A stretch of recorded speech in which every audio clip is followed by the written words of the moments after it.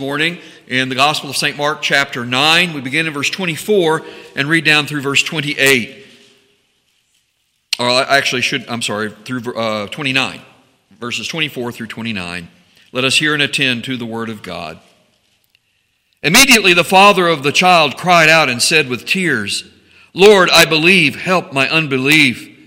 When Jesus saw that the people came running together, he rebuked the unclean spirit, saying to it, "Deaf and dumb spirit, I command you, come out of him and enter him no more."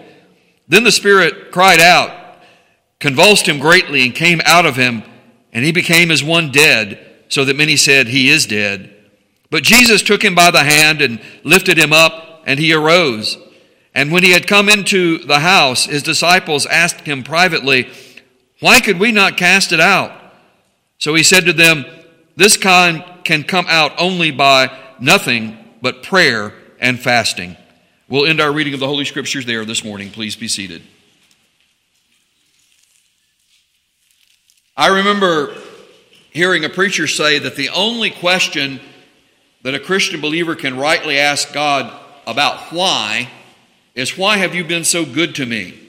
Now, while the sentiment of that exhortation is well intended for sanctified gratitude toward the Lord, maybe we should rephrase that question. We should always be asking God, "Why have you been so good to me?"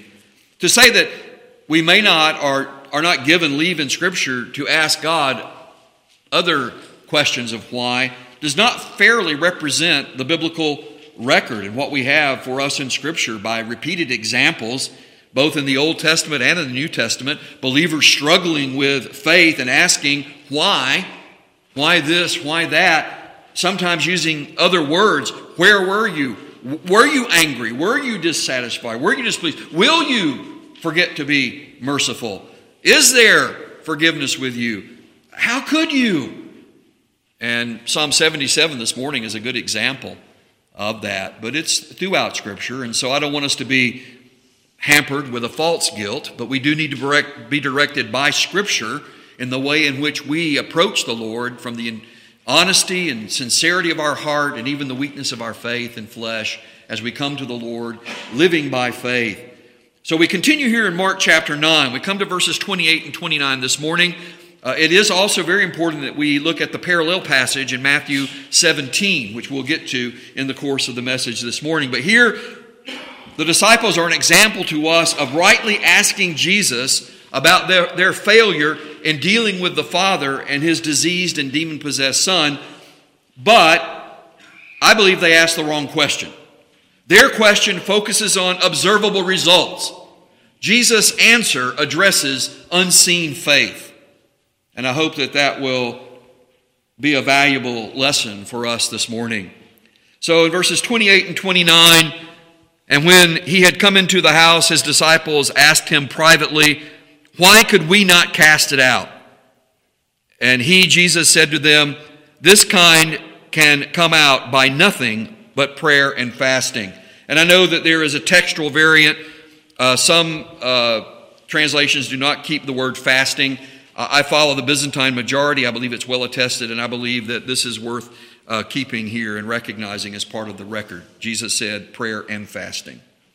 So, the outcome of Jesus bringing salvation through this encounter with the world, the flesh, and the devil, in the case of this epileptic and demon-possessed boy, further reveals and defines the meaning of living by faith in connection with God's ordained means for his transcendent power, the kingdom of God in heaven to be made imminent in the earth. And we said, remember, this is just after the transfiguration, when the preview of the resurrection was given. The transcendent glory of Christ, the Son of God, burst through his humanity, the aurora of his presence in the voice of God the Father. "This is my beloved Son in whom I'm well pleased. Hear him." In that apocalyptic vision that was given to Peter, James, and John as they were there. And it reveals to us how the transcendent power of the being is present with us here, imminent on the earth. The supernatural power and the presence of the triune God, personally knowable. Beloved, I can say nothing more astounding for you to consider. That is the supernatural power and presence of the triune God, personally knowable and present in your life. In verse 28, as we've read, the 12 disciples privately and collectively appeal to Jesus about their inability to overrule the unclean spirit. Now, I want to point something out here. I want you to notice that Peter, James, and John did not come forward as super apostles. They had been with Jesus on the mountain. They had not been a part of the initial meeting where this father, distressed and so urgently, came looking for Jesus, and the 9 remaining disciples were there at the base of the mountain. And they were in dispute with the Pharisees and the scribes. And in their disputation, the people all around, there was a focus on these outward results. And it seems that the father and his son got lost in the crowd. I told you before that I think this father may have come as a true believer, having believed in the Lord Jesus and now bringing his son. Now, it's just an observation. I can't be dogmatic about that. But he came in faith believing, called him Lord, and kneeled when Jesus was in his presence. And he says, your disciples couldn't help me. But I want you to know that Peter, James, and John, returning with Jesus, are now a part of this episode.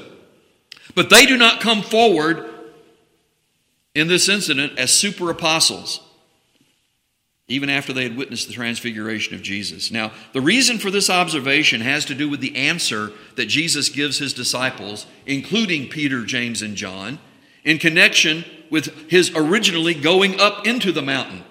Because we read from parallel accounts in Luke and Matthew that Jesus went up in the mountain. He took Peter, James, and John with him to pray. And there, while he was praying, in apocalyptic vision, he was transfigured in their presence. And Moses and Elijah met with him. What an astounding event that was. We've spent some time talking about that.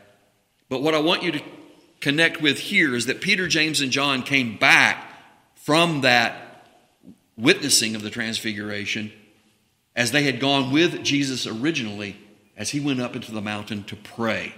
So please keep that in mind. There are 2 points of application for living by Christian faith that we shouldn't miss here. The first one is this, that Jesus' exhortation about always communing with God the Father through prayer is something he practiced. He was always in prayer. He was always communing with his Father. In the midst of crowds, he would cry out and say to the Father, or even secretly within his own heart and mind, he would say to the Father, that you might be glorified. I said this. And then there were times when he would go apart to pray. Sometimes he would take Peter, James, and John. Other times with his whole entourage of disciples, he would say, let us go apart to pray. And the people would follow him out into the wilderness. We've seen that pattern. We've seen that example for us in the Gospel of Mark. So Jesus' exhortation is that we always be communing with God the Father in prayer. And the second application is that fortifying saving faith. We said that saving faith is the source of all sanctified prayer for believers. And so fortifying saving faith by concentrating on the revealed character, attributes, and expressed will of God in order to reassure living by faith, trusting God as our Heavenly Father in the seen and the unseen temptations, troubles, threats, testings. I mean, that's the point that Jesus is going to make to his disciples here, that you need to be in communion with God the Father regularly, availing yourself and living by faith, and you need to be concentrating on who God the Father is and his will and his direction in your life. Don't get ensnared and caught up in the observable things, your eyes upon things you can see, but look to the unseen, what you believe and what God reveals by faith. And so many of the self-reflecting and self-examining scriptures are intended to move us out of ourselves, to move us away from only looking inward. And this is one of the points that I want to make to you that I know that I often caution you about worldly psychology. I think worldly psychology is like a blind hog under an oak tree. It can root up the acorns. Humanistic psychology can tell us about many patterns of problems. But humanistic psychology does not have the answer of transformation that comes through the power and supernatural presence of God and his grace and his way of changing our heart and changing our mind. And so we as Christian believers need to be looking not just inwardly, we need to look upward. We have a good example in Psalm 103. I referenced that psalm this morning in our call to confession and repentance and the assurance of God's forgiveness for us and absolution from the guilt of our sin. I would suggest that maybe you would take Psalm 103 this week. I've given you a little bit of an outline here to guide you. Here's an interesting observation from Kidner on Psalm 103. Among the Psalms attributed to David, Psalm 103 stands a little apart. It's less intensely personal than most of his, less harassed, if at all, by enemies or private guilt. The personal note is here, but David is soon speaking of us all. It is a hymn rather than a private thanksgiving. And we are reminded that David was the founder of the great choirs of Israel. And this is where I want to make the application this morning about the need for prayer and communion with the Father, that we continue that when we go from this place of public worship. This is how public worship and private devotion are to be mutually beneficial. Public worship reminds us that personal devotion depends on the Lord's personal presence in our lives of faith. The transcendent, almighty being empowering the kingdom of God on earth is imminently present with us by His promise and by His presence. Public worship is to remind us of that. I'm trying to remind you of that this morning faithfully. Public worship recounts to us that personal devotion is based on the Lord's being just and the justifier of sinners. So it's not just about what you want or having a better life, or putting some idolatrous magnet on your refrigerator and praying that God would give you that. So many subtle ways that we are led away from the focus of God's presence and our service and living for Him. Public worship restores by the effectual means of grace, the Lord's Supper, the preaching of the Word, prayers led by elders to guide us into the presence of God, stirred up within our own hearts and minds to keep us faithful to the Word of God, the singing of hymns and songs and psalms that give us in content to our focusing on and meditating and praying in communion with our God. Public worship relocates our personal devotion beyond time and space limits. We have a tendency to limit ourselves to earthbound things. We have a tendency to limit ourselves to self-indulged things and regard for our own lifespan. And public worship relocates our personal devotions outside of ourselves, beyond time and space limits, to the covenant generations, reminding us of God's faithfulness, generation upon generation, and to eternity that is of far greater concern to us than tomorrow. And then public worship reconciles. It brings into harmony our personal devotions with heavenly worship to the Lord. That's really the goal. That's what my prayer and desire is, that as we gather here and worship the Lord from Lord's Day to Lord's Day, that in the in-between days, there is a reconciliation in your life of personal devotion by which you are strengthened, encouraged on to live by faith and not by sight. So the disciples' question also reveals a problem of their focusing on observable results in casting out the unclean spirit, rather than the boy's real but unseen need, which Jesus revealed as a special case in conflict with the world, the flesh, and the devil. And I keep emphasizing that because this is after the transfiguration, when Jesus comes down from the mountain with Peter, James, and John, reconnects with the other 9 disciples there. And what do we find happening? Jesus in conflict with the world, the flesh, and the devil. You and I come into the worship of God. It seems to bring us apart for a little bit. We're to be enlivened in our faith and strengthened in our faith to go back out. And when we do, guess what we find? When we go back out the doors today and go back into our life of routine and activity and concerns, we too confront the world, the flesh, and the devil and are called to live by faith.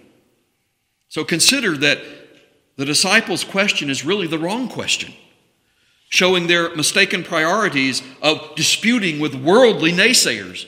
When Jesus and Peter and James and John came down from the mountain, what did they find the disciples there doing? Disputing with the scribes. They were in a sitcom, or not a sitcom, a reality TV free-for-all, disputing with the scribes. And they were preoccupied with the demonic presence as they asked Jesus here, why couldn't we cast him out? That's what our focus was.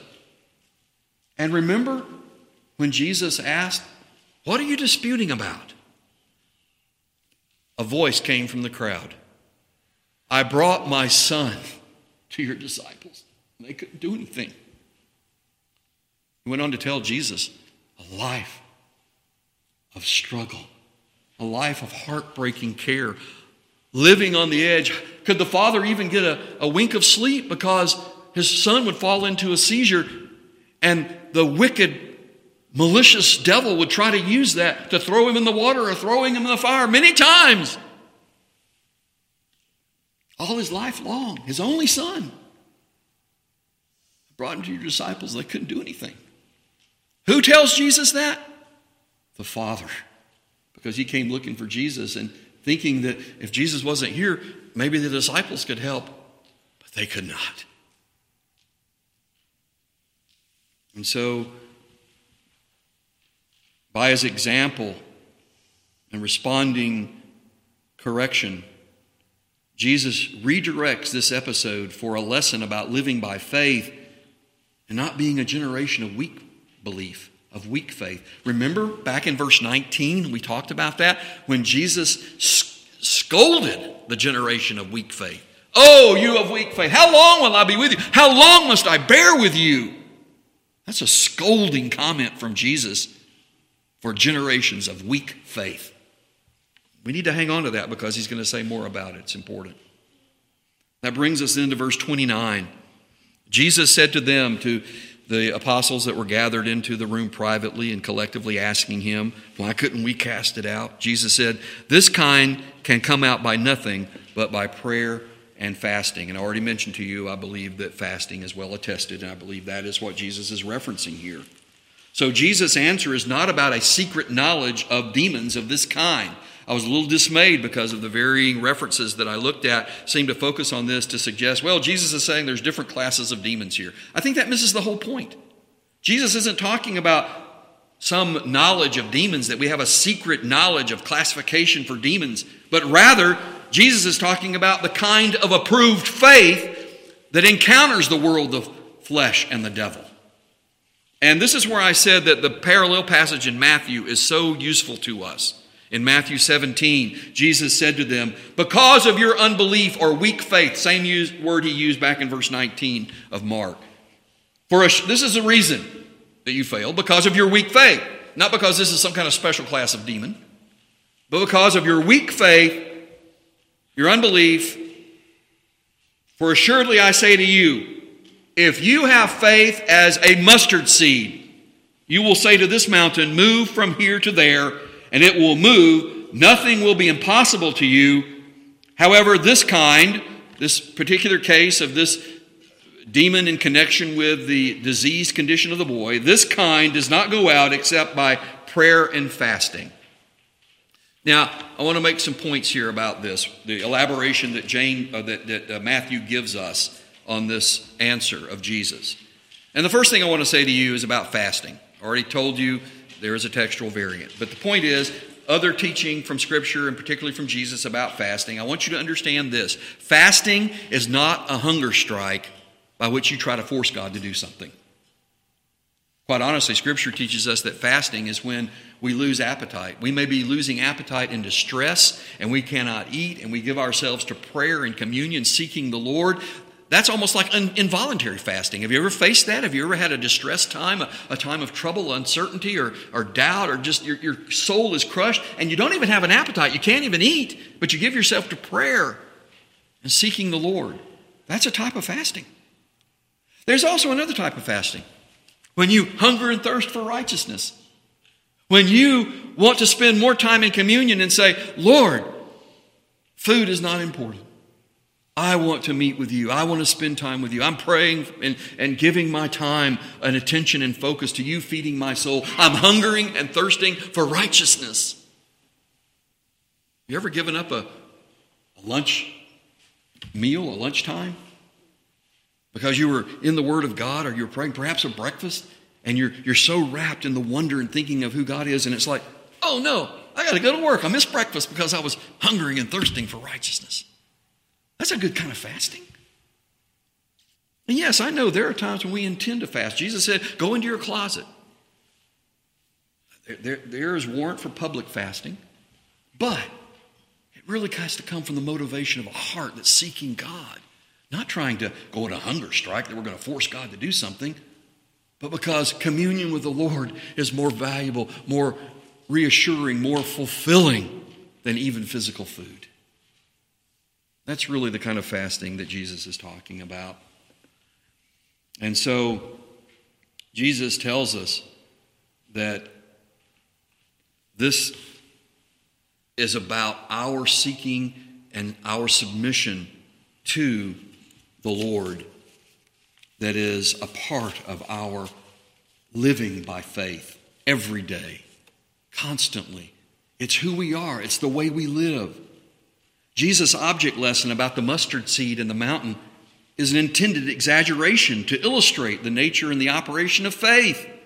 Approved faith is not a Christian superpower for heroic displays. It's not a super added ability. And I want our young people to listen to this particularly. We live in an age when the superheroes come to life through movies. There was a time when there was a concern about comic books, and did comic books have a detrimental effect on youth? My concern about it is in terms of pagan mythology, that it simply redresses. You enjoy the superhero movies, fine, if you understand that those are just entertainment and you do not imbibe the false religions that are connected with the superhero mythology. And here's a point that I want to make. We sometimes fall into this problem unwittingly of thinking we need superpower faith. Oh, if we just had superpower faith, like Faith Man.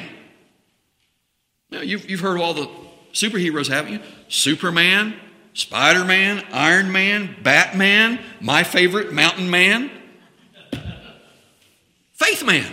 See, we need to be like Faith Man, super added, above and beyond, that we become the superheroes of faith, and we think of our Christian life. That's not biblical. We mustn't let it seep in to our thoughts and our attitudes. Jesus says here in an exaggerated contrast between a mustard seed and a mountain. Wouldn't you have thought just the opposite? Wouldn't you have thought Jesus would say, you need to have mountain faith? That's the way the world thinks. There are many who simply veneer worldly ideas with Christian speak. Mountain faith. Jesus doesn't say you need mountain faith. Jesus says you must have faith as a mustard seed. What's about the mustard seed? It's hardly visible. It's like a speck of pepper. Jesus said before that the mustard seed is the smallest of all seeds, and yet it brings up a huge plant, and the kingdom of God is like that. So Jesus' intended contrast is an exaggeration. It's an exaggeration for our to understand the nature of faith. It's not like the flesh. It's not the way you're thinking, and it's not what you see. Here's a biblical pattern. Seed, germination, fertilization, growth, and fruit. The Bible uses that pattern for us to understand our life of faith. The seed of faith implanted by the Word of God. The seed of faith brought to life, germinated by the water of the Holy Spirit of God. That beautiful symbol of baptism. We know it's not in the power of the water. That water represents the power of life in the Holy Spirit that brings the Word of God like the seed of faith to life in us, implanted in our heart and our mind, so that it germinates and grows, so that the Holy Spirit activates the nutrients of the Word of God. We're planted in the soil, founded upon the rock, the good soil, by which we bring out a bumper crop of fruit to the Lord. That pattern is repeated over and over for us in Scripture. James says, receive the implanted word which is able to save your souls. Paul says, one plants and another waters, but God gives the increase. Jesus said, behold the sower who went out to sow the seed. The seed is the Word of God. And it takes root in the heart, germinates and grows and it brings forth fruit. If you'll remember the parable of the sower, we often forget this. We often overlook this. The conclusion of the parable of the sower is a bumper crop, a tremendous harvest, not those grains that fell outside of the field. We often have a misguided perspective on the things that we have in Scripture. And so I want you to hear Jesus saying here that faith is not like the flesh, the world, the flesh of the devil. It's not like a mountain. The false faith gurus who tell you got to have more faith, bigger faith. That's not what Jesus says. Jesus says you need genuine faith, saving faith. Saving faith is the source of all sanctified prayers. Believing God. So in the gospel accounts, you might be surprised to know this is the last recorded incident of Jesus casting out a demon.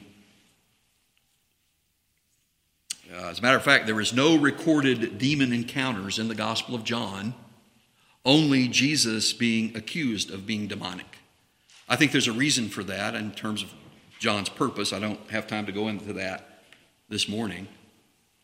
But the only following mention that we have of demonic presence or Satan or the devil is the record that Satan entered the heart of Judas to betray Jesus. However, there are some more accounts, and we'll find them here in the Gospel of Mark as well. There are some more accounts of Jesus healing and of also Jesus authorizing the apostles to have power over demons.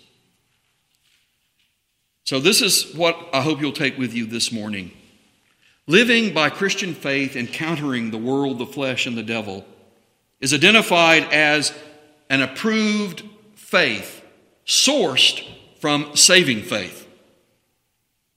Jesus' correction is not about secret knowledge of classes of demons or superhero displays for claiming superpowers by false show-off faith.